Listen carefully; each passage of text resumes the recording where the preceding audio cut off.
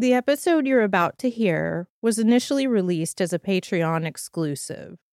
These episodes are typically shorter than the ones you're used to hearing, but we think they're still interesting, and we hope you'll agree.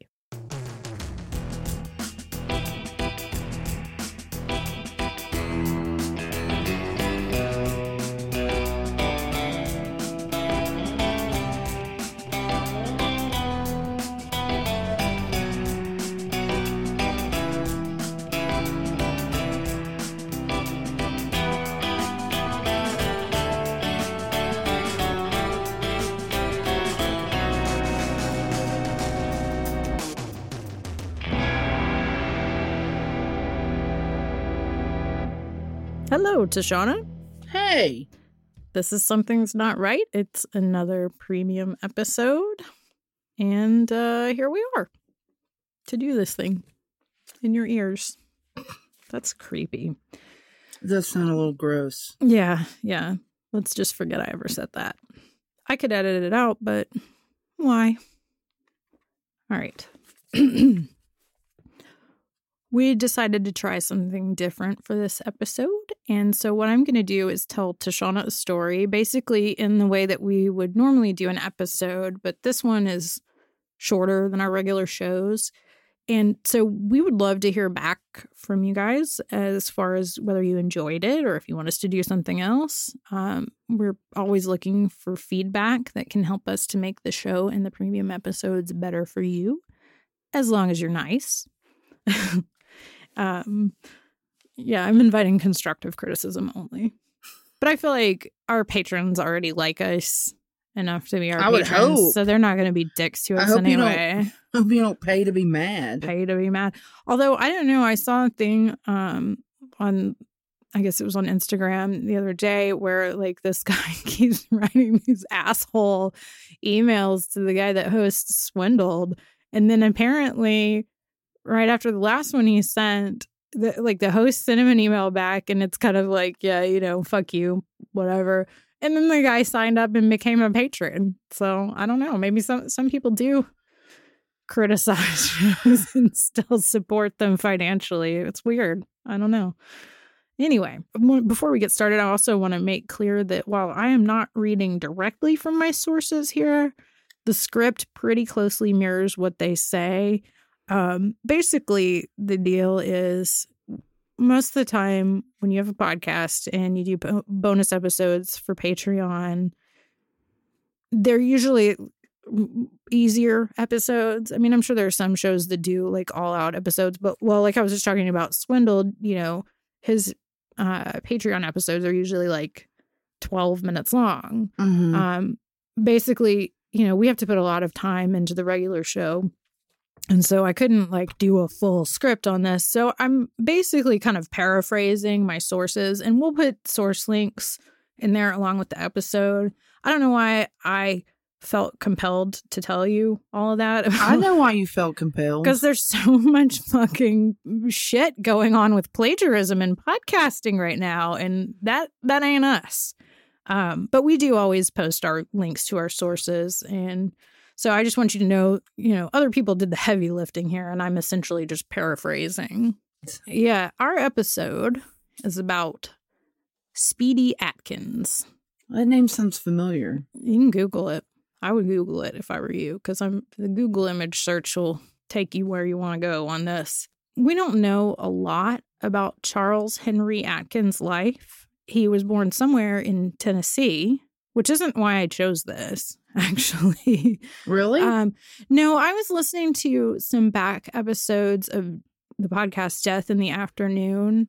It's one of the hosts is Caitlin Doty. She's the author, and she does the Ask a Mortician channel on YouTube. And they talked about Speedy Atkins on there, and I thought, well, I want to tell that story to our patrons, too. And I don't know if she mentioned that he was born in Tennessee or not. If she did, I didn't catch that. So that was just a little bonus I found when I was looking this up. So he was born here somewhere in 1875. But at some point in adulthood, he relocated to Kentucky, eventually landing in downtown Paducah. And according to Wikipedia, Atkins took a job at some kind of a tobacco plant. Like, you know what I'm talking about? Yeah. Rolling tobacco or something. According to Wikipedia, Atkins took a job of some sort at a tobacco plant and was nicknamed Speedy because he was quick at his job.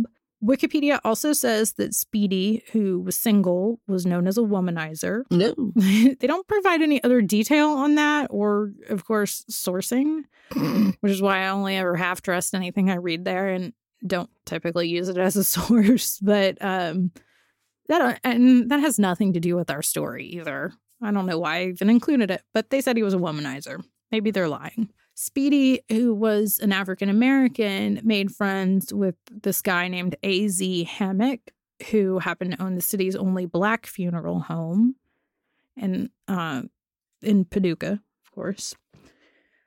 But on May 27th, 1928, while Speedy was out fishing, he fell into the Ohio River and drowned, which sucks. Naturally, the city took his body to Hammock's funeral home. And because there was no family to claim him and he didn't really have any money, the normal procedure here would be to bury him in a pauper's grave. But Hammock had a different idea. And y'all, I know I told Tashana at the start of this to do a Google image search, but I hope you haven't done it yet. You gotta wait. Till I tell you what happened. I'm about to tell you. Hammock decided to turn Speedy into an experiment. Hammock was very interested in Egyptian mummification processes. So he created some sort of a preservative mixture with an embalming fluid that basically made Speedy into a hardened statue. I think it was in Wikipedia. They said he was kind of like felt wooden. Yeah, it's like petrified wood. Yeah, gross. And so other than a bit of a reddish tint to his skin, he looked pretty much like himself. I mean, like, he looks a little more normal than your average mummy, I guess. But, I mean, you look at him and he's a very, very dead guy. He did. Yeah, it's quite clear. But I guess, like, would have been recognizable as himself. If you overlook the part where Speedy was used without consent for experimentation, which you shouldn't, but stay with me here, this story isn't so shitty at this point. But wait. There's more. Always more. So here's where it gets extra fucked up. Hammock would put Speedy's body on display in the funeral home for gawkers. I don't know what's worse, that or the fact that most of the time he just kept Speedy propped up in a damn closet. I mean, like a fucking Christmas tree. What the hell? I mean, this was a person. Your friend. Yeah, and you just stick him in the closet. Okay. Wikipedia made sure to note that Hammock didn't charge a fee for people to look at Speedy's preserved corpse, but I don't feel like that makes up for it at all. It just makes you look dumb. Right? Like, if you're going to do something so morbid, you may as well make a buck. Speedy's corpse was washed and dressed 3 times a year to keep him from getting moldy. I mean, okay. In late January and in February of 1937, there was major flooding from the Ohio River, which caused damage and death from Pittsburgh to Cairo, Illinois. And just as an aside here, y'all, if you're unfamiliar with Cairo, it's spelled like Cairo in Egypt, but pronounced the way that I said it. And you should look it up. What happened to that town was one hell of a sad American story. And I've driven through there. You can feel it driving through there. It was the town destroyed by racism. So look that one up, guys. Anyway, this huge flood happened. And because it happened during the Great Depression, it sucked even more. Everything just sucked. So let's make it even worse. Speedy's body was washed away when the floodwaters hit Paducah. Someone spotted the body, knew where he had come from, and returned Speedy to Hammock's funeral home. Hammock passed away in 1949, never making public his secret embalming formula, probably for the best.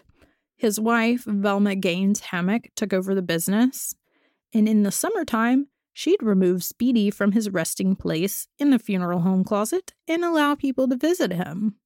Like her husband, she didn't charge visitors, but still kind of fucked up. But on the plus side, she did intend to bury Speedy, although her intention was to bury him on her late husband's 100th birthday, which fell in 1991, which seems like some weird tribute to her husband. And I mean, I'm sure he probably wasn't a bad guy or whatever, but this whole mummifying his friend thing kind of sucked. I don't know. It seems very strange. But anyway, for some reason, she didn't end up having him buried until 1994. And so Speedy's funeral costs, as well as coffin and burial plot, were donated by businesses in his former neighborhood. And after 66 years as a mummy, Speedy was finally laid to rest in Paducah's Maple Lawn Cemetery on August 5th, 1994. His funeral, held at Washington Street Baptist Church, and burial were attended by approximately 200 people. Speedy wore a black tux with a bow tie, and once closed, a bouquet of red carnations was placed on top of his casket. The plaque at his grave reads, Charles Speedy Atkins, 1875 to 1928, lived 53 years as a pauper, embalmed by A.Z. Hammock, buried 66 years later, August 5th, 1994, as a celebrity. Again, I kind of don't like how the funeral home guy got a shout out on his grave.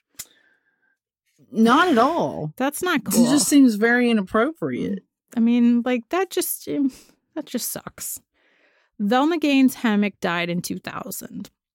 Wikipedia also notes that in addition to many national news stories and TV programs, Speedy was featured on the Discovery Channel and in the National Enquirer and on a TV show called That's Incredible.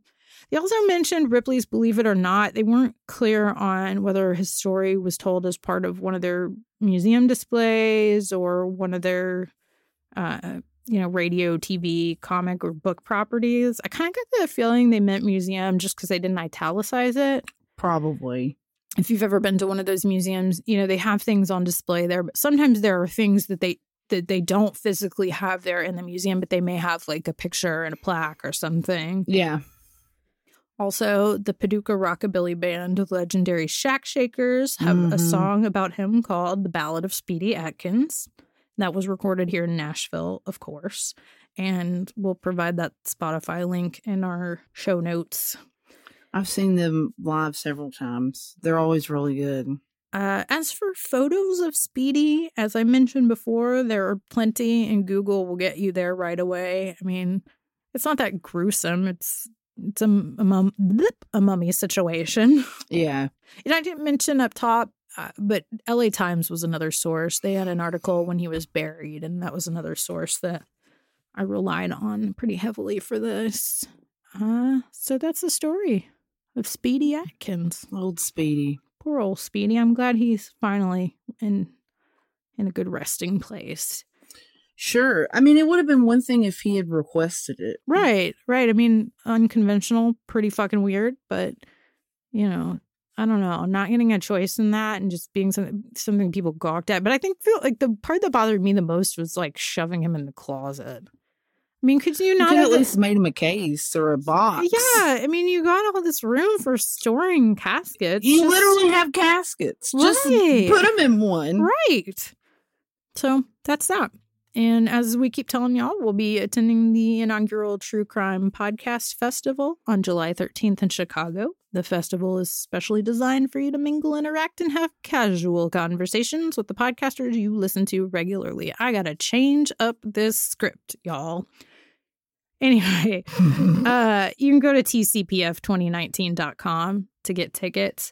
And when you buy them, please mention something's not right on the ticket registration survey so they'll know that you want to see us and that we are a draw to that event. Thank you, as always, to Justin from Mysterious Circumstances, Audrey Arndt, Jessica Ashley, Patton Fuquay, Rachel Irvine, Allison Klima, Kathy Lind, Janet Logan, and Terry Quillen. Aww. Thank you. Bye, y'all. Whoa. Who comes out of my mouth when we record these things? Bye.